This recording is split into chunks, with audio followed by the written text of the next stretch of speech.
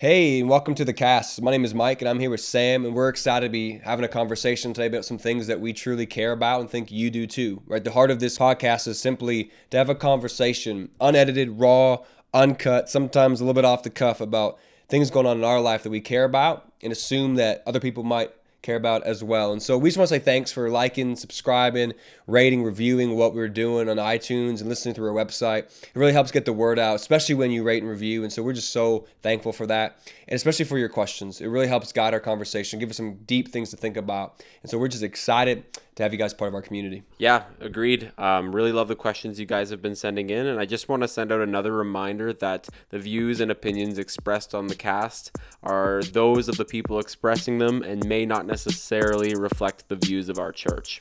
With that said, enjoy.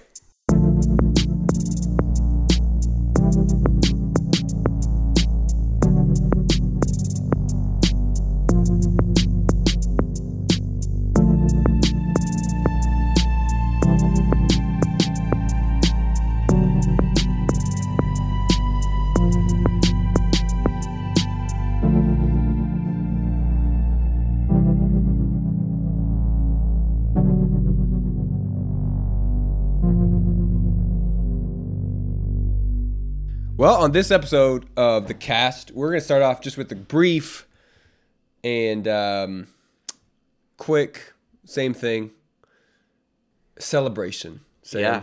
What are we celebrating? We're celebrating the fact that there's now, by the end of this episode, going to be 10 hours of the cast 10 for your hours. listening pleasure. For your It's, we were on, this is our 10th episode. Can you believe it? I can't believe it. I cannot It's believe. crazy. I know we put out 3 episodes right off the start, so it hasn't been 10 weeks, but that's a milestone. That's worth celebrating. I think we can just call it a day and rest on our laurels now. Yeah, we have We've completely done it. dominated the podcasting world. We're still not the number one Christian podcast in the country yet, so we got a long ways on to go. whose metrics? Well, On my mom's, number one. that's fair. My mom still hasn't listened to this podcast. I've been Oh no, nagging her to, but not good, Sam. Not good. yeah. So wait, is your mom listening to this podcast? I think so. I assume so. Thanks, Mom. Excuse the eating sounds tonight. Mike and I are just celebrating this big milestone with some almonds. Some almonds, some freshly squeezed orange juice. That was next level. Thank you, Sam. Thank you, Sam. Yeah, if you guys want to try some of my freshly squeezed orange juice, well, there might be an opportunity to do that sometime soon. I don't think my co-conspirators, if you will mind me talking about this, but we've there's been some discussion around actually doing that 90s worship night that we kind of talked about jokingly on that episode about 6 weeks ago with Leah. Here we go. When you said that, right? Was that your idea? The idea of a 90s worship Yeah, night? that'd be sick. Yeah. So, Except apparently it's just for young adults, whatever well, that means. here's the thing. I just want more spaces for us young adults to connect. I mean, I'm not going to define what a young adult is. What is a young adult in your mind, Mike? Well, the fact that I'm 28, I think still qualifies. But I do have 2 kids. So if we're talking about stage of life. That's the thing. I think it's I mean, about that's stage. the thing. You don't like my kids? No, I like your kids. I just think that the stage of life you're in maybe disqualifies you from being considered a young Well, I just adult. don't. Well, like, what do you mean? Like, so because So I've been I think- able to find a wife? So is it just the singles? What are you saying, Sam? That's discrimination. I'm saying us singles. I feel actually, I discriminated can't even against. say that anymore. Woo woo.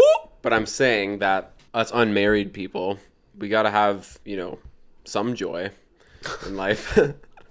there's a lot we're missing out on. So young adults are now defined as unmarried young people. Yeah, without kids. Well, actually, So without kids, so they actually, can't be wait, married. no, you could. I mean, I'm no judgment. What's the here. definition, Sam? You know Now what? you're in I'm hot gonna, water. I'm actually, I'm actually gonna leave that up to the people themselves to decide. It's kind of if you're a young adult or not. And by the sounds of it, Mike, you seem pretty convinced that you're not a young adult. No, I'm pretty convinced I am. I'm pretty convinced. I mean, if you want to come to this worship I'm night, I'm holding not on. gonna. to the fact that I'm still only 28. Okay. I feel 58. many times. All I'm saying is, like, I'm 24. My expectation is that there will be people older than me at this event, but due to the stage of life they're in, they could still be considered a young adult. And I just kind of think, like, once you have responsibilities that are not similar to stereotypical young adult responsibilities. So you mean delayed adolescence, that they have, no. I think the happy middle ground I love young between. adults. Technically, you could argue it's the young millennials and the old Gen Z. Yeah. Would that I think make so. sense? That's about right. Yep. Although, like, I am only 28. I'm just saying. Like, I have to account for something. I actually would love it if you did come out. Like, I think that'd be a lot of fun for a lot of people. It was my idea. Yeah, I know. So I want you to take part in it, and like it would be a lot of fun. This just made me look very petty. Let's be real. Yeah, I'm just kidding, people. I know that I'm a dad now. I'm an old dad, but I love it. My kids are worth it. Your kids bring a lot of people a lot of joy, so including myself. You've done a good thing. I've made a good decision. I did. Anyways, young adult worship night. Yeah, it's in the works. By the time this podcast airs, the first preliminary meeting to discuss and plan that should have taken place, assuming all my people showed up and we didn't call it off. But I'm pretty sure it's gonna happen, and we're gonna make it good. It's gonna be a lot of fun. We'll try to make it as retro as possible. Sing some hits that we grew up singing at youth group or summer camp or just even at church on Sundays with our mom and dads. So I'm looking forward to that. And like I said about the What's juice, your favorite song? My favorite song? What's the one that makes you cry all the time? Hosanna, man. It's got to be Hosanna. Classic. Mine's I think it's called Breathe. I think. This is the air I breathe. Okay. Remember that one? I'm desperate. I'm not gonna sing. Not gonna sing. That one. Every time it comes on, I will weep for an hour. To be honest, like, I think I would probably recognize it if I looked it up right now. I was just kind of like going through the BuzzFeed article. There's one that's like 17 worship songs that you should know if you went to youth group growing up. And I was like, yeah, I know pretty much all these. Like, once I actually sat and listened to them all. Oh, wait, this was 2001. This was not quite. No, but that's fine. Okay. Like, you have to remember. Not that part. That's lame. Just wait. Sunday night worship, man. Everyone at the altar's a mess. More Lord. Come on. Wow. Powerful. Put you in the right space. But that's the whole heart behind it, I think, is just like, because I think if we think back to our childhood and kind of those like really big moments that we first connected with Jesus, I feel like a lot of times as adult, we're trying to kind of go back to those spaces. Because our life was so much simpler then, and we could kind of do what Jesus talked about, like come to Jesus as a child again. Yeah, definitely. Well, I think, it's the same thing with when we talk about the hymns, right? It's just a place of familiarity where we did encounter him. Like there's this older teaching I used to hear about people saying, like, in the Old Testament, they built altars to remember places they met God. And there's like markers in our life where we kind of build our altars, places we can go back and remember. I think songs become kind of like that, right? Mm-hmm. And especially because, like, at that time, let's be real, right? There was this very high upswing of emotion-centric, kind of lovish songs for God. That's right. Less declarative of who he is, more,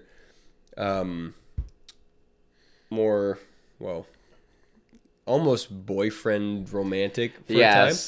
There's a Christianese term for that. God is my girlfriend song. God is my girlfriend. That did happen. At the time, I was too young to really make that distinction. It was just pure affection, which I think is actually quite beautiful.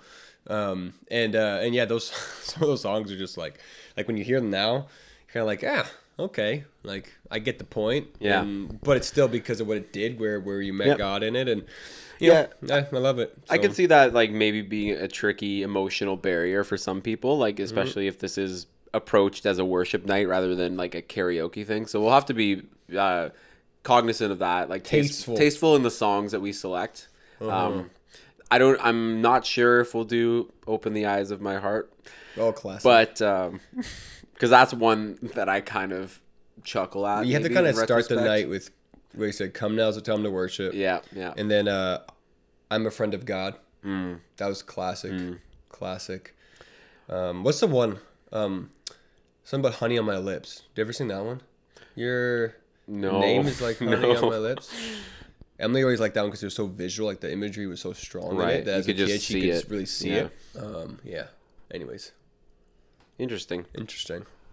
Well, look. Here's to 10 episodes. Yeah. And, at least 10 more. At least 10 more. Yeah, I'm not planning on stopping this anytime soon. So, yeah, we are going to celebrate our 10th episode tonight by going into some listener questions, which I know we've actually done quite a bit lately. And to be honest, I would love it if, like, every episode we did going forward was somewhat shaped by listener questions, because I just like the fact that people are listening along and want to participate in what we're talking about. I think it's so cool. Join the conversation. Yeah, exactly. As they say. If this whole kind of podcast can just be shaped by what's on people's minds, I think that's going to be the place where it makes the biggest difference, perhaps. So this first question, actually, none of these questions have names attached to them this week. They're all anonymous, which is cool. We respect anonymity. This first question's a big one. I have a friend of several years, and I've been afraid or perhaps embarrassed to broach the subject of the gospel. Now I'm feeling convicted. How can I move forward? Status quo is comfortable, admitting to my selfishness is painful, and I'm fearful of losing the relationship, but I'm deeply aware that silence is not only wrong, but bears eternal consequences. What do I do? Yeah, I think that's one we've all felt. I still feel this in some of my relationships to a large extent, because it's always like, like when's the right time to broach the subject of the gospel? I think like for me, you have to almost like just invite that conversation by maybe being more open about the fact that it plays such a huge role in your life. Like I think arousing people's curiosity is often just a great way to even open the conversation. Because at the end of the day, like they decide ultimately if they're going to accept the gospel message or not. One of the things, like, I think they need to have a curiosity about it first, really. And I think it's how do we make them curious about this gospel message? How do we make them receptive and open to it? And so, yeah, for me, like, even with like my roommates or just close friends of mine who aren't Christians, I'm just very open about my involvement with my church, kind of the satisfaction that I find in even just like serving church, this is a part of my life. And I think like that invites the question, okay, but like what's at the heart of that thing that you're doing? And at the heart of it is, of course, the gospel. That's a good answer, Sam. I'll just add a couple of things that like I was thinking about, because I pretty much think about the same thing, to be honest. The first thing, though, I want to just encourage whoever this was, number one, is that it would be worse if you were in a place that you're still hiding this. So I just want to encourage you that take it as a victory, and take it as a joy that God is convicting you and leading you in this way, that like you might still feel the weight of, well, I'm not saying anything or I'm not doing this, but like be joyful and expectant that God is working in your life. I just want to encourage you in that.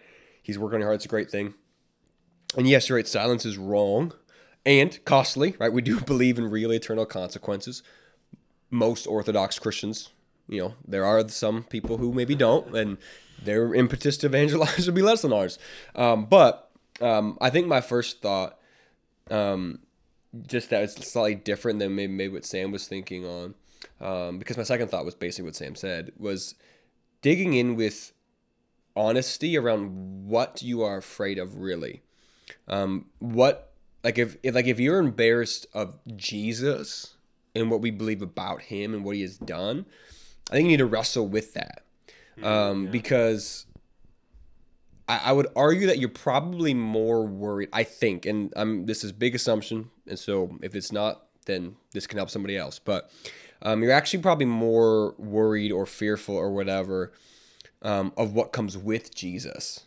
The church, the different worldviews that can, as this person says, could cause conflict in relationship, right? That we do have certain opposing worldviews, which do come from Jesus, and I get that, but also the weird and kooky theologies that also follow, the kooky people, the weird expressions, the bad reputations, the assumptions, the way that we have failed, which on the surface do seem like kind of fear and shame inducing, but they also speak to the depth of the gospel.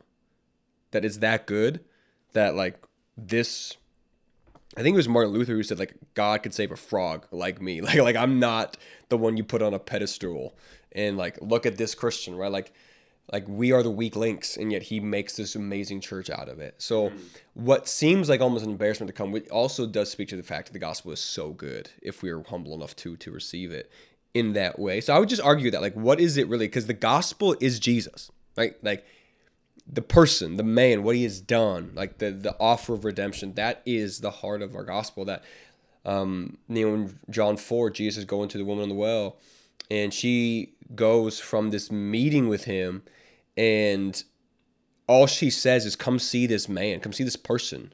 He saw everything about me, and yet he still loved me, and he still talked to me. Her experience of grace is what actually changed everything. It wasn't come wrestle about theology and come, talk about apologetics, which, by the way, I think are paramount, important. Like we've talked about this before. We do not trade, the evangelical mind for just emotionalism. We cannot do that. But when it comes to, generally speaking, the course of our relationships with people that we know, I think we have to understand that it begins in encounter. It does not begin usually in intellect. It like, I'm actually talking about this, if you're hearing this when it comes live, we talked about this morning at church, about evangelism and how sometimes we will hide the issues of the heart behind the mechanics of the mind, and all the wrestling of the logic and the philosophy that we should build out won't actually convince someone, because it's a deeper issue. And that's why I think come see the person, come see the man is so important, that we are propagating a message about a person, not a philosophy primarily. And so just figure out like, what is that fear? And then my next thought was actually exactly what Sam said. You have to just live honestly. Like, I think if, and I want to say this as sensitively and pastorally as I can, that if this person is a good friend of yours, and you have not already had many conversations around why you live life the way that you live life, you're being dishonest with this friend. Because if Jesus is as central to your life as a Christian is meant to have him, that implies that all decisions, all fear, pain, suffering, triumph, victory, confusion, doubt, breakups, breakdowns, best days, worst days, salaries, money, sexuality, school, jobs, city engagement, social aware, all that is filtered through Jesus. And so if you can engage in those conversations and never have Jesus come up on your side of that table, then you're hiding yourself. You're hiding who you are. Yeah. And so you're not being honest with that friend. And so I would say that you need to be honest with who you are, right? Just like as Sam said, not hiding the fact that he's so involved, right? Like I have the advantage of being a pastor, so it's like people assume, right, certain things about me, which also is a disadvantage, to be honest, in our modern world, that people don't assume a pastor is a good guy anymore. Usually he's some emotionally manipulative, authoritarian guy who wants to dominate people and tell them what to do. We don't get a good rap today, right? It has opened up other conversations with people who are curious, and it's been great, but just recognizing that if Jesus affects us the way that we say that he does, then that should be part of constantly being in my conversation, not obnoxiously, hopefully, but just honestly, right? This is why I made this decision. This is how I process this stuff, and this is why I serve in church, as Sam said. Here's why it's important to me. And so I would just push us in that direction. Are we being honest with who we are, transparent in our weakness and how God has met us there? And then as Sam said, invite him into it. Just like try to sow curiosity. Jesus talks about sowing seeds, right? And the reaping, the sowing, and sowing that encouragement, sowing that invitation. And with optimism and waiting and having joy and just being able to share how much Jesus has done in your life. And again, I think when it's authentic and not programmatic, when I think it's honest and not project, this friend's a project of mine, then it, because I think when we do that, if there's so much more pressure put on us. I don't know if you ever felt that, Sam, where it's like, I have to seal the deal. I have to have the big question. Do you want to follow Jesus right now? Right. When, like, I think that's important. Obviously, we ask that every week at church. But I think in the course of human life, it's the relationship. It's the curiosity. It's, hey, why do you do this? Like you said, it's my life looks like your life, but you seem happier than me. You seem joyful, and I want that. And I think that happens in the course of genuine, honest, transparent relationship. Do I believe there comes a point where sometimes in a friendship you have to be like, hey, man, I care about you. Where are you at with Jesus? I just want to know. Sure. But I hope that you're friends enough that you can have that kind of conversation, right? That's why I don't think, to be honest, the random kind of shotgun evangelism works all that well. Yeah, that's for a different day, I think. But in this conversation, in this friendship way, and then my last thought, and maybe Sam, you can speak to this a little more because of even your living situation, right, with your friends, is there is a kind of an act of bravery that has to go along with it, because there is the risk of misunderstanding, and this person is afraid of potentially losing a friendship. That,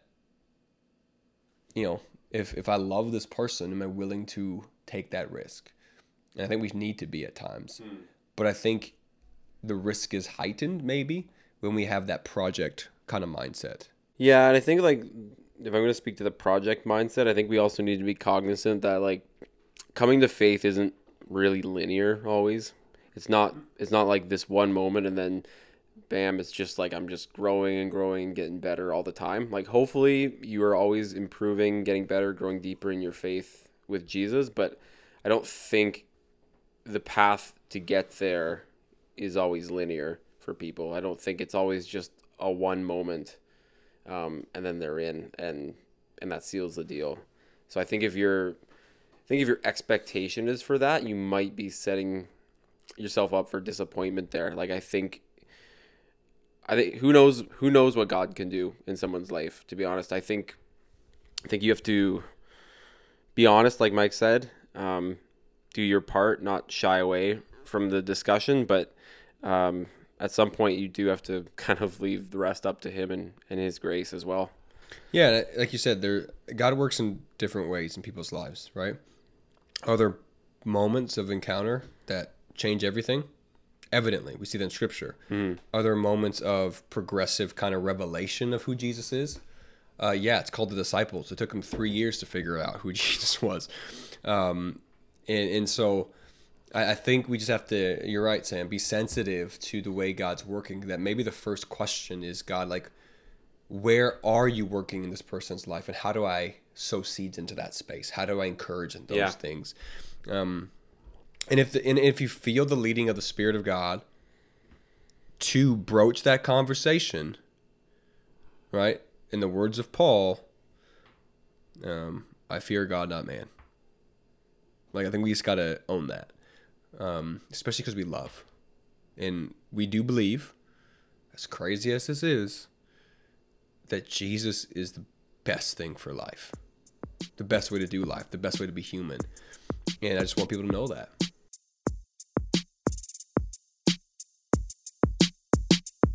This question says, can we talk about the tension between the already of Christianity, everything we are in Christ now and everything he is for us, and the not yet, all that we will one day be and know and experience in the fullness of the restoration of our bodies and the world? How do we stay longing for a full restoration one day while still endeavoring and praying to see heaven on earth? Hashtag heaven here. Hashtag heaven here. They didn't actually put that in, but I did. That's good. In fact, if you're listening to this, then most likely you're at Heart and Soul as well, and you heard all about our heaven here thing. So be on board. Anyways, this is a great question, as Sam said, for the heart of our church, because we've been talking a lot about the idea of heaven here, that like salvation for us, this is kind of our whole Easter thing. Giveaway Easter, right? Is that we don't get saved to await our escape to heaven, but to bring heaven here, to pray the prayer of Jesus that, God, your kingdom come and your will be done on earth as it is in heaven. And that really guides our church in so many ways. The way they understand the life of faith, the way that we understand our role in the world. And I love this question because I think it exposes the tension, as this person says, that we live in, of classically what theologians call the now and not yet. The now is true that life is bursting into death, that darkness is being eclipsed by the light of Jesus, that when John writes about eternal life, he's not talking about a one-day thing. It's right now. You can have it here and now. The kingdom of heaven is at hand, Jesus says. It's advancing by force. It's moving in the world. Satan cannot, defend against it. Like all the language of this, that we experience the new creation, that we are new creation. And yet, people still die. Yeah. Suffering still happens. Bodies are not all healed. And we await the day of the coming redemption, or the new heavens and new earth, the new creation in the cosmic sense. And the tension for me is really labeled around two poles of what's called an over-realized eschatology. So this is kind of like your wild charismatic that believes in Jesus all present suffering is over. Right. And that, enough faith means that all sickness bends its knee, and all suffering bends its knee, and all sickness and suffering and pain will bend its knee at the end of time when he redeems all things, which gives us what's called, I would argue, redemptive optimism, right? That we look to the future with hope, that God is on the move. He is working to bring creation back under his rule. Like I think it's in Colossians where it says it is in Colossians 1 where it says, to him, from him, for him, all things were made. Like this is where the direction of history is moving towards Jesus and what he's doing. That all things are under his feet. And that, even in the Great Commission, that he's going to give all authority, right? And then he gives it to us to work and to be essential agents of the kingdom of heaven. But we await the full revelation of that. And so it's kind of like taste and see, like that the Lord is good. There's this quote from the scriptures, and how we get a taste. We have foretaste in Christ of what will be forever. And so we await that day in his sovereign plan. This is where, as humans, we have humility, knowing that God is God and we are not, that there's this delay in his revelation of this. But the opposite side is, you could call like an under-realized kingdom, or an under-realized redemption, where it's kind of like suffering and pain and badness and is either a badge, which, I can understand people get there because, we're about to jump into Philippians as a church, and Paul's talking about being imprisoned for the sake of Christ, and that's a good thing because it helped the gospel go forward, right? So there is an element of that. Peter talks about how, in one of his letters, that if you're going to suffer, at least suffer for the sake of Jesus. That's a good kind of suffering, and I do believe that, right? But that doesn't mean we pray for suffering, right? Yeah. Or it's kind of like, and argue this sort of fits in the same vein, that kind of old school, that's the wrong way of saying, not old school, but maybe more typical, probably evangelical, left behind kind of theology, that the world's going to hell in a handbasket. Yeah. It's going to get worse progressively. Kind of like a premillennial, eschatology, which just the rapture happens, everyone leaves, and it just is a mess. And so I'm not saying that's necessarily wrong. I'm not going to make a statement on eschatology right now. But the idea that just because the world's going to end, whatever, why care about it? Why do anything? All we got to do is just, survive, yeah. Right? Because we're getting taken out of this world anyway. And I think both of those have an under-realized kingdom, where Jesus came to bring life, and he says life to the full. And we experience it here and now. And so I think the tension for us is sitting between over-realizing heaven and under-expecting the kingdom, and living in that space where we will pray for healing because God does heal, and we will pray for deliverance because he does deliver, and we will pray for optimistic hope because the tomb is empty. Like, that is history shaking. That is death defeating, literally, right? That's what that is for us. And so we always cling to that hope. We have that hope as an anchor. We have Jesus in the story of the gospel. We always have that. So Christians should never be vacant of hope, no matter how the world looks, which is why I call it redemptive optimism, because it's not just wishful thinking. It's grounded in the idea that Jesus is going to and has won this war against sin and death and the grave, and we have hope for that. But I think we deal with that tension. I'm actually going to do a sermon on this. I wasn't going to explain it in this way, so this is actually helping me process a little bit. So thanks, whoever questioned this is we deal with that tension through permission. And I want to explain that, and Sam, then you can give me your thoughts on it. Is this essential idea that I want to only ask for what I feel ultimately is the will of God, the permission of God to actually ask for. And what I mean by that is that we live in full submission to the will of God in all circumstances. So that if there are times where we do not feel permission from the Spirit of God to pray for healing, we do not. Right. And when we do, we pray. Okay. Or it's interesting. So I don't want to give my sermon away because I want you to still come to church, but I'm not going to tell you which week it is, so you don't know which one's coming. But there's a story in Acts with Peter and a woman named Dorcas. Great name. Great name. Yeah. And she dies. Great woman, apparently, well known. She dies. My daughter Dorcas. Don't do it. Anyways, it's just a bad name, like, for the modern world. I'm just saying she's going to get made fun of, right? I just think he's asking. Why do parents do that, Sam? Name their kids like dumb bad things, biblical names, well, just bad names in general that people like are going to make fun of. Like, you're setting your kid up for pain.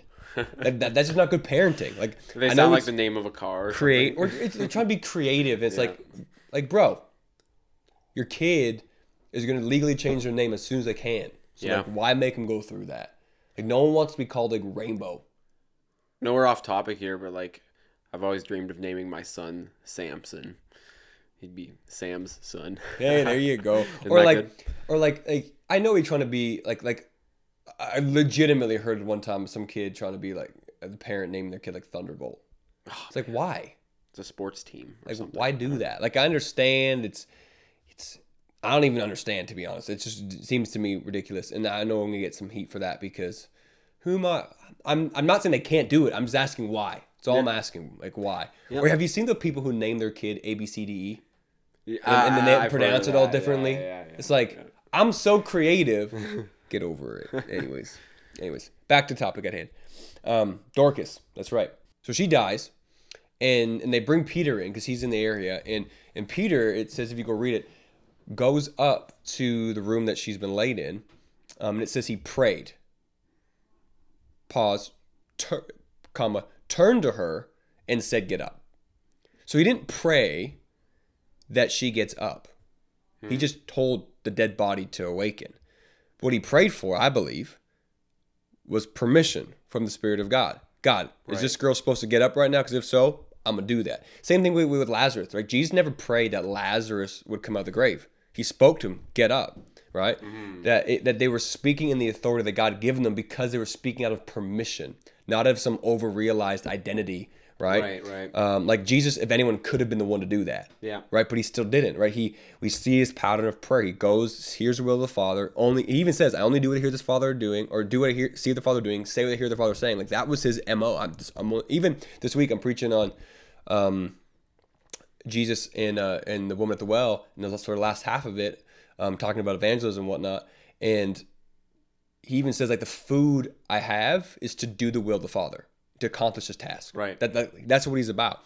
So I think that's how we live in the tension. Yeah. We live with a permission-based submission. Jesus, what are you doing? What do you want to do? What are you revealing to us right now? This is why, by the way, we need the gifts in the church, discernment, words of knowledge, just putting it out there, right? Sensitivity to the Spirit of God, and then act upon those things that we've been given authority to have. Does that make sense? That makes a lot of sense, and I think, like, Yeah, I think this is a tension I experience a lot too. I definitely relate to where this person is coming from, because it's so often to be cynical maybe when someone says like, this is God's will that I do this thing, or that I lead you in this direction, and you're often left wondering like, are you just, is it God's voice, or just you mistaking your own ambition for God's voice? And I think that idea of like, yeah, like being in submission to his will is the way out of that. That I don't think everyone maybe recognizes that, but I think, yeah, I don't know. I think I'm just thinking out loud right now. No, I hear that, and because what Christian is not going to say like, I want to do the will of God? Yeah. But I think because of our fear of over realizing our eschatology, and maybe our hesitation to under realize the kingdom, right? Yeah. We will go one or two ways. And I would definitely and I've lived in both ways. I've told you about times where I've prayed for people for their healing, right, and caused more pain in their life, right? I still believe in healing because I've seen it in other places. In this instance, that was us trying to force the hand of God, and it ended up hurting an individual. I can admit that. It's a part of actually deep shame in my life that I was so caught up in this desire that I did not even hear the Spirit of Jesus, because I know he wasn't saying to do that. At the same time, I've seen my brother get healed. I've seen God come through. I've seen people legitimately be free of addiction to drugs in an encounter with Jesus. I had a guy we met at camp, young guy, and we prayed together and believed that God was going to free him of this. Came to me a year later and said, I haven't touched it in a year since that day that we prayed about it. Wow. And that was his testimony, right? And so I've seen God do amazing things, but I've also seen, humans do some crazy things. And so I think that's where I've had the gracious experience of both sides, the fear and the hope. Yeah. And that's where I think I can sort of live a little bit better in that middle place, because I've had to work those emotions out really deeply. Yeah, and I don't experience. I wonder if maybe the classic trajectory for a lot of Christians is the over-realization of that, followed by a huge swing back in the other direction, where they stay for the rest of their life. Yep. Well, it's the idea, even with spiritual gifts, we talked about it, right? Just because it's been abused doesn't mean we abandon it. And I think it's safer to never pray that someone gets healed. Let's be real. Yeah. Right. It's safer to believe that hell is just coming on earth and we're just waiting to get out of it. Right. Like it's an easier thing. And I don't mean that in a condescending way. I understand it, but I do think like and this is where maybe people would correct me, but I will err on the side of faith. Right. A little bit. And I don't mean saving faith. I mean, God can do it right now. Well, right. And that could be a gift that God's given me maybe. And maybe I have a gift of faith I don't know about. I don't think I do, but I too tend to err on that side, that God is going to come through in this, and I'm going to pray for it. And I have to catch myself to be, okay. And I'll give you a real example, right? On Sunday mornings, that we invite people up to pray. Yeah. And we're starting to build that culture a little bit, and just even saying thank you to everyone who came up for prayer this past week. I'm glad that we're building that culture into our church, and just want to shout out to that. But there have been times where people have come up to receive prayer for things, specific things, and I've had to honestly ask God, am I allowed to pray for that? And there have been times I felt no. And so then I've had to kind of like pray, but not pray what they want me to pray. I legitimately think you've done that to me one time. Probably. A long time ago. And I try to live in that, like, honestly try to live in that space where, like, I'm actually thinking, God, especially when it comes to more of those, like, miraculous things, I do genuinely every week. If someone says, like, I had a person come up and say, I want to pray for my friend, he's going through this sickness. And I prayed, God, am I allowed to pray that prayer to myself? Yeah. And just sort of was waiting on him for that kind of revelation. And that's the place I think, like, if this thing, to be honest, is because I think of my proclivity towards desiring to see God move in miraculous ways. If I don't feel like I have a clear answer, I'll pray for healing because I want to see it. That's probably purely selfish, But I'd rather err on that side of like fiery faith and revival than not, to be honest. And I think we've built a culture in our church where there's safety for that, because we, I think, deal with some of this tension in this way where we talk about permission, we talk about assignment, we talk about the limitations that God puts in our life, and we're not trying to live in some over-realized space where, you know, Christianity's following Jesus is some kind of like butterflies and rainbows. Like I talk about, I'm a mess all the time for this reason. Like I'm trying not to present this life of like it all works out on the outside, but it's God prospering me on the inside, which he does, and that is the truth, right? And so I think I've had to be trained in that, and it's easy. It's harder to be, honestly, to if we're going to get into more personal spaces, it's harder to have this attitude for myself. Yeah. Right? Because what if God's will, what if his permission he's given me is less than what I want? Yeah. Right? What if the season he's put me in is lower than my ambition? Right? Like we often hear these sermons from, you know, pastors with good intentions, I think, saying like, you know, you're awesome, you can do it, dream bigger, expand the vision. I'd rather have God's permission. Right. And even if that's less than what I want. I think, like, that's the funny thing is, like, I'm so convinced of this. Like, I preach messages that are like, stop dreaming. Yeah. Figure out the will of God, right? And it sounds counterintuitive to kind of like the raw faith this often gets espoused, and it's not because I think it's bad to dream. In fact, I just want God's dream. Yeah. Because sometimes it's bigger than mine. Yeah. I can admit that, right? But sometimes it's smaller than mine.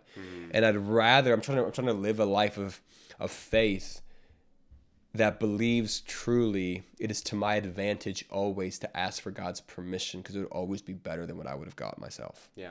And so, like, and like, you know, you guys know, Sam's part of our ops team. He sees me in the behind the scenes a lot.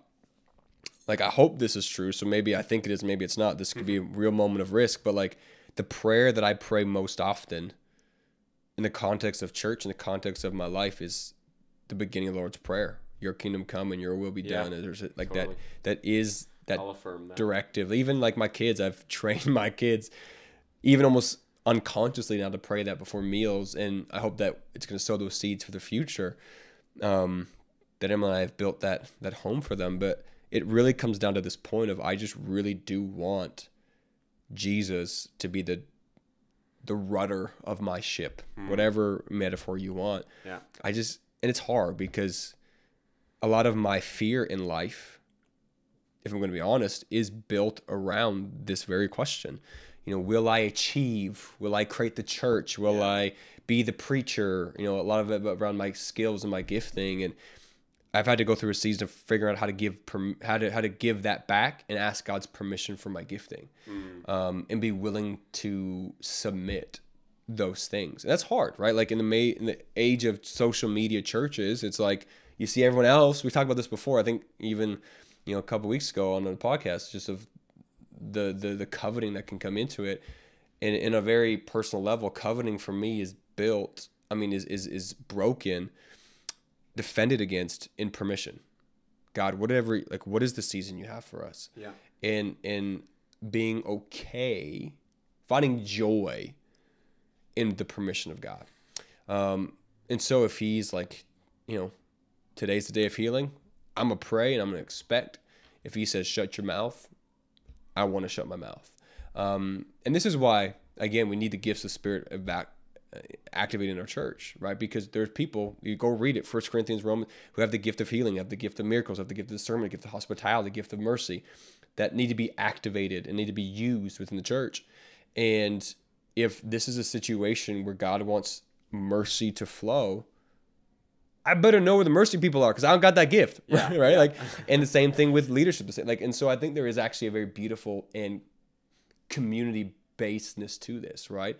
Because again, I'm under no illusion that I am an apostle. I'm not Peter. I'm not on that level. I have the same Spirit, but they had a unique office. And so what they did in their life is what they did, and we can honor that and look to that. But the principle of permission that I see in their life, even Paul, right, he talks about how he wanted to go one way, but in the dream, the guy came to him and said, come to Macedonia, and he felt the Spirit of God leading him, so he went, right? What is that? It's permission, right? Yeah. It is, I was going to go here, God said go here, right? And so, I know from the life of Jesus, the life of the apostles, the life of Paul, I just see that there is so much more benefit in that, in the permission, on that level of like usually, and that's usually the tense of now, not yet. Like we could have probably a whole other conversation, if we wanted to, and we can see where we want to go, Sam, about the idea of personal growth of the now and not yet, right? Yeah. I one thing I wanted to get into before we go into a conversation about that is kind of back to that point about under realization. I think because I think for us, like as much as maybe we can tend to hear our own ambition too much, and before we ask for permission, I think there's also a tendency to just assume that God's plan is going to happen regardless of me, and I don't have a role to play in that as well. Like I think that's a real feeling for a lot of people. Yep. That maybe prevents them from seeing heaven come here, or getting excited about that, or getting just really making that kind of their mission. Yeah. No, and that kind of idea of like God's partnership with humanity and redemption, I think always causes tension.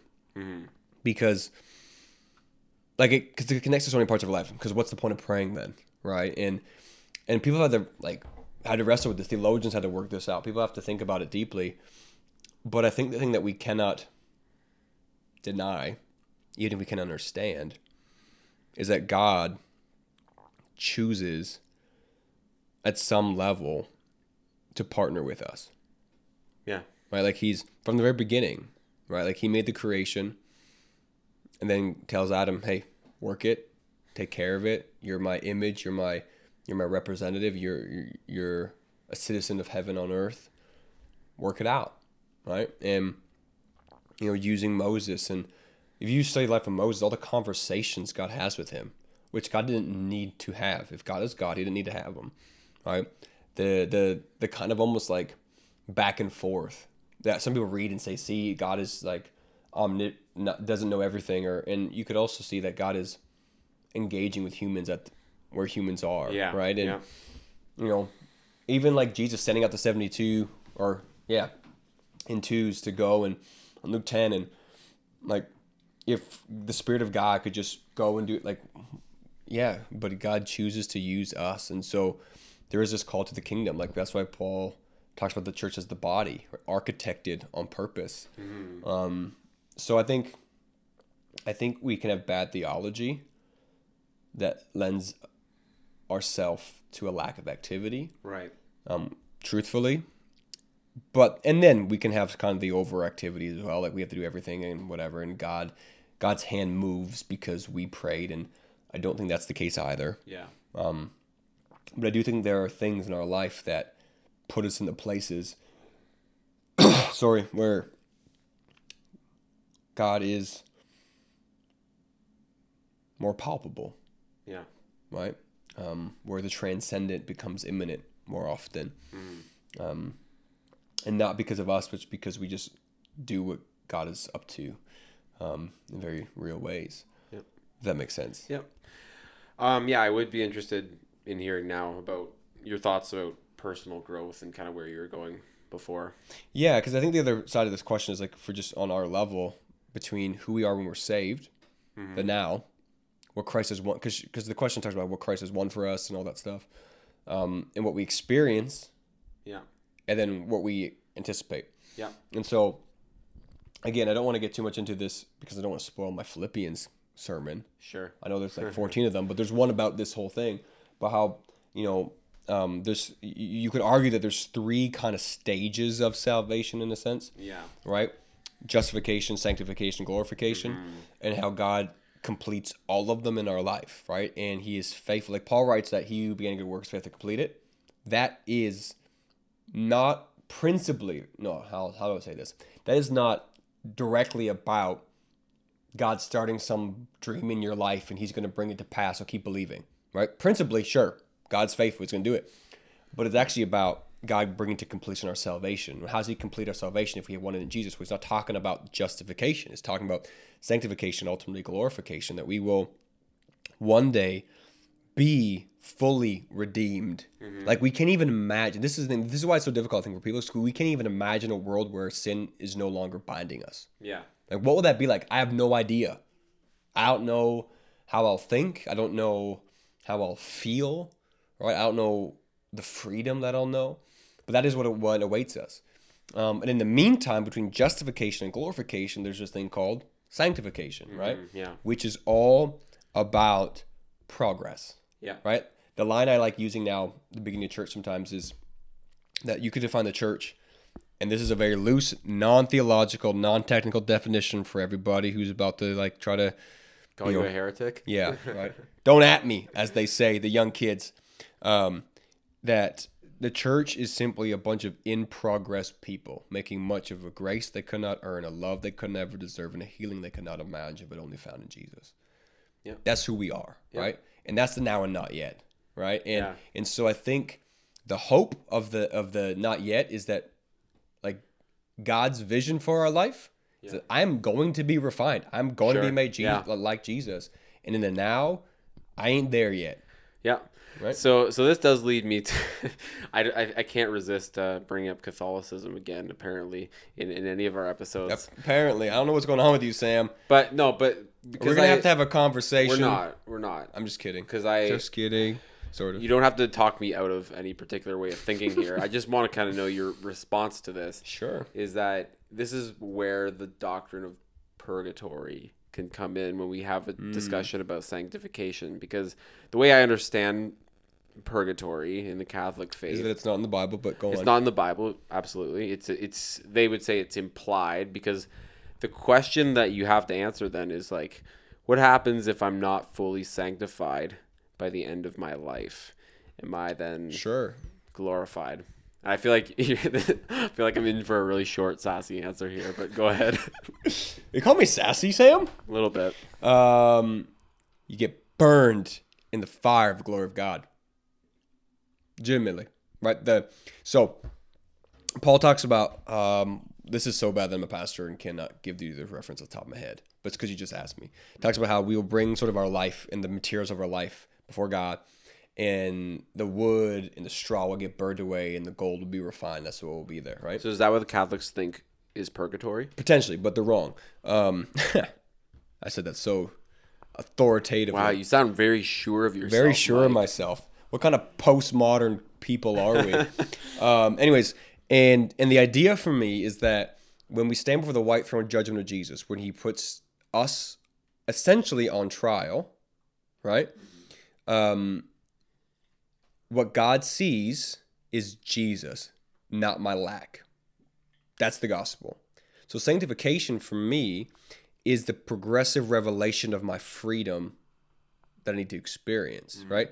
The goal of sanctification ultimately is not to complete my glorification, because I won't be. I'll never be perfect in this life. Yep. But if the gospel is true and Jesus won all for me, what I need for life and salvation in him, then when I get to see Jesus and have to give an account, because salvation does not eliminate the account I must give for my life. All it does is, when I stand before God on that courtroom kind of trial, justification is I've been justified. The court case is decided grammar just left my brain. It's already decided, pre-decided, right? Based on Jesus, that when God looks at me, he sees the Son. And so my glorification becomes the instantaneous process of seeing coram Deo, the face of God, and being refined by the fire of the Spirit in that moment. That's how I would understand it. That kind of, I believe, who was it? It was some Christian poet. I think it was a woman. Fitzgerald, maybe. Is it her name? I can't remember who it was. Tim Keller talked about it. This image of, as we're kind of walking up to heaven, the fire's burning, and just refining us as we go, kind of a thing, like the completed thing. And so that's not purgatory in the sense of suffering for your sin to get better and be refined. It is the gracious act of God to refine the things in us. Because for us, or, you know, for me at least, when I think of sanctification, like, because the idea is there's different, to get into like kind of like the vocabulary, right? It's that I am saved, I'm being saved, and I will be saved, right? Those kind of tenses of that. So sanctification is the ongoing process of the revelation of my salvation, right? Always more. Which I don't think implies necessarily in it that I arrive at some endpoint in the process of sanctification, right? There's just these definitive, because you could also then argue definitive sanctification versus progressive sanctification, right? Because I'm definitively holy in Jesus. That's my identity, right? I'm definitively justified and definitively sanctified, but I'm progressively being sanctified as well. So that's not necessarily about identity and who I am. That's about how I live and how I practice. Okay. Right? And so I would argue that there's actually a distinction potentially in that case as well. Because that's the idea of like my first sermon in Philippians, right? It's called Servants and Saints, where Paul writes to the saints in Philippi, and then he talks about him in Timothy being servants of Christ. This idea is he's writing to a bunch of Christians who live in Philippi who aren't saintly, right? Like it is his most happy letter. We'll give him that. But there is still correction that needs to be given. There's still imperfection in that church. But his definition of them are saints because of Jesus, not because of them, right? Yeah. That there's this identity marker that we are saints. I am a saint, right? I have not, performed post-mortem miracles. People haven't like prayed for your intercession. No, but but nonetheless, I am a saint in Jesus. That's what I am. And so I think there's that dynamic as well. And so I don't think we need purgatory to complete the work of Jesus. I think he's pretty good to do that himself. Well, Mike, if you die before me and you do get to heaven, and I'll put in a good word. No, I was just gonna say and it turns out that purgatory is a real thing. Just like pray that God sends like a revelation to me. Specifically to Sam. Just to Sam. I just have this like go in a cave somewhere. We'll send some angel. Yeah. I think that happened before. Now, like an interesting thing though, because you mentioned like sanctification not being an endpoint. Didn't John Wesley sort of believe it was though? There have been I can't remember exactly what people called it, but essentially perfection theologies, where essentially if you don't come to perfection in this life, then you're not sanctified, not being sanctified. Even, the idea of like if Christians keep on sinning, they're not really Christians. Right. And I think that's a misreading or misappropriation of some of the language, especially in John's letters. Yeah. Because I do think chosen, habitual, progressive sin is evidence that maybe you're not in. Like I'm just saying, if you're habitually choosing to reject Jesus all the time, that's a problem. If you're not perfect yet because you're human and you're 28 and you're 24 and you're 35 and like, good example, let's just use Peter. Yeah. Okay. We know from his life that he was a young, abrasive punk. Yeah. Who God redeemed, called, was essentially, one of the first bishops of the church, first leaders, right? And yet in Galatians, Paul calls him out for racism, right? Which would have been about 20 years into his church leadership. Yeah. So all I'm saying is if Peter was still a racist after 20 years and he was walking with Jesus, had the revelation of the resurrected king, right, before him, like Jesus was like cooking him fish. We know how the story ends, right? Like, and restoring him ultimately to leadership. And yet still, even after getting the vision, right, of God giving him the different things to eat, saying, don't call unclean what I've called clean, and yet still acting, against the Gentiles in Galatians, acting one way with the Jews and sort of refusing the Gentiles, and Paul having to call him out, saying, you're not living in line with the gospel. You're creating division that's not supposed to be there. Like, after all he had seen, all he had done, and yet he still had this stuff in him. Like, I have hope that God can work, like, God's working. Oh, man, right? You just messed me up. So I'm gonna go to heaven. There's gonna be like slave owners there. Yeah. I'm kidding. Some of the greatest Sorry. Puritan writers, right? Like, actually, I just saw this quote, and I think it's a really good one to understand. Is that, you know, what we understand about that period of time, right, is the same thing about the misappropriation of Scripture, right? It's not that the Bible led them to believe that they could own black humans, right? It's that they read the Bible wrong, right? There was this African Methodist preacher who it was a quote that was going on Instagram just this past week, basically saying this point that black theologians of the day were not arguing that the Bible was wrong because they were deeply theological. The black, black community was very theological. Even today, it's robust. I think we white people kind of forget that sometimes. Yeah. Deeply robust. They had this big African Methodist sort of conference. We were talking about it, and they didn't allow the American version of Christianity to influence their like it's anyways whole other conversation.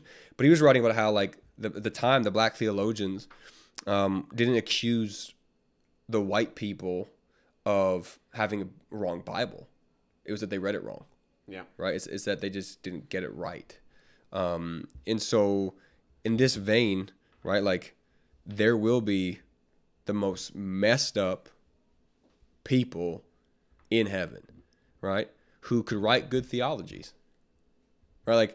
Like I think we have like this is where things get blown up in our safe boxes of who's in and who's out, right? Like any I think I know this is probably a very sensitive conversation to have, but like some of the writers that the church loves had slaves.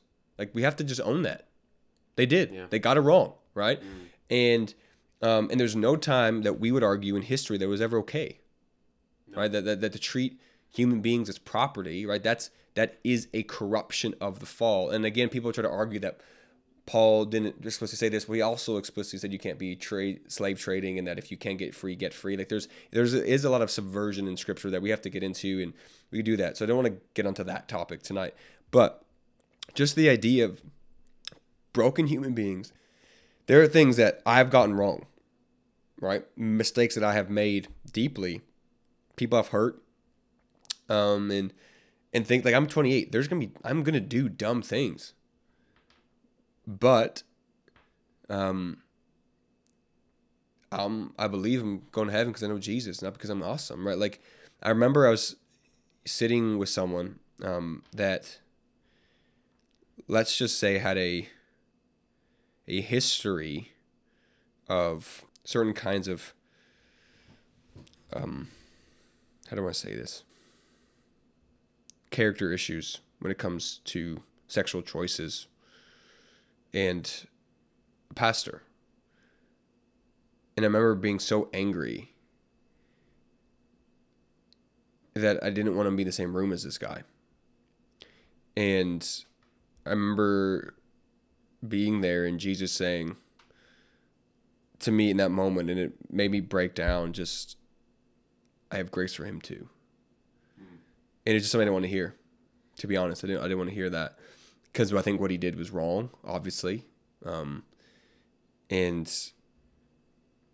again, it wasn't just. I feel like I made that. It wasn't towards kids or anything like that. I want to just make sure that's clear. It's not that God doesn't have grace for pedophiles. He does, but I just mean in this context that the person I'm talking about, it wasn't something that I felt like I had to report. It was just some decisions he made as a pastor that were just not great, and I had to just wrestle with the fact that as twisted as this guy was to his wife and to his kids and decisions he was making, and I would argue the abuse of the ministry that he had, and pretending like it doesn't exist, and just the anger I had for that, and even the conversations I've had with him about it and him not caring, and yet God had said, I got grace for him. And it just broke me down because I'm I don't want you to have grace for him. Right? And I think that's just the level of grace, is that it's not for good people. It's not for perfect people. the scandal of grace is that it's for everybody. And that angers me sometimes. Yeah. Because I need more grace, right? Yeah. And so I know the question you asked was kind of facetious, but it's true, right? Any negative thing that we can think of, right? There's going to be someone in heaven who participated in that at some point. And then God redeemed them. And that is the hope we have. And it's like, I remember in high school having this very conversation with someone where there was a Muslim girl, and she's just like, it doesn't make sense. How can they just get in? And I'm like, that's just what grace is. You get in. They don't deserve it. Yeah, that's what grace is. And, as sensitive as some of these topics are, it's just grace in the simplest form is literally that mind-blowing. Now, grace doesn't remove wisdom.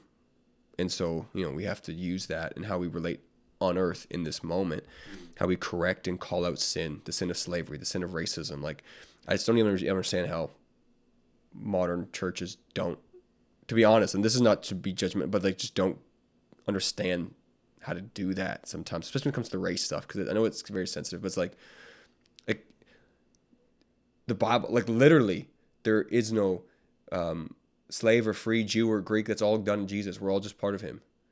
You can, racism is this, it goes against what the gospel actually is. Yeah. Anyways, that can be a whole other sermon. Amen. Sermon. Preach. A whole other podcast. But I just, because I just don't want to make sure, I just don't want to be insensitive to the topic that you brought up in that way. But it's just true. There will be. And to be honest, name something evil.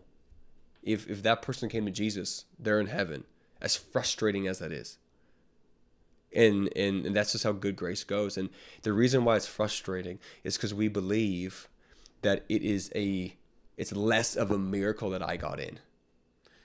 Right? Because that's true. Because why do I think that I somehow, of everybody, compared to that guy, of course I'm a Christian. No, what? The reason why we do that is because we begin to believe that their salvation is more miraculous than mine. Right. And that's just false. That's true. Wow.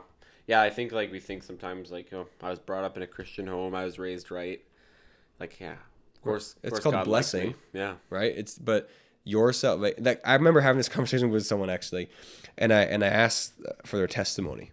It was at a former church, and they're like, I don't really have one. I just sort of grew up in a Christian home, and now I believe in Jesus, and it was like, I just don't have a story.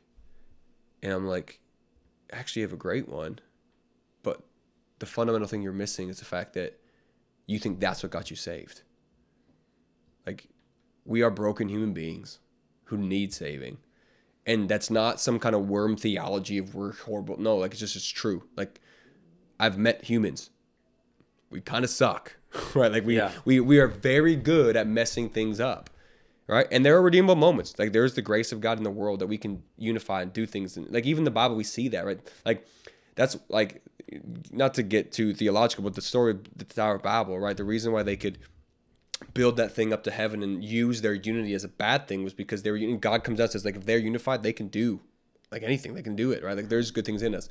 So I'm not trying to say that, but we are common in our brokenness. We are common in our woundedness. We are common in these things, and we need a savior. We need a good one. And the reason why Pharisees get made in the church is because we believe our salvation is somehow less a supernatural miracle of God than some other person that I'm looking at. Yeah.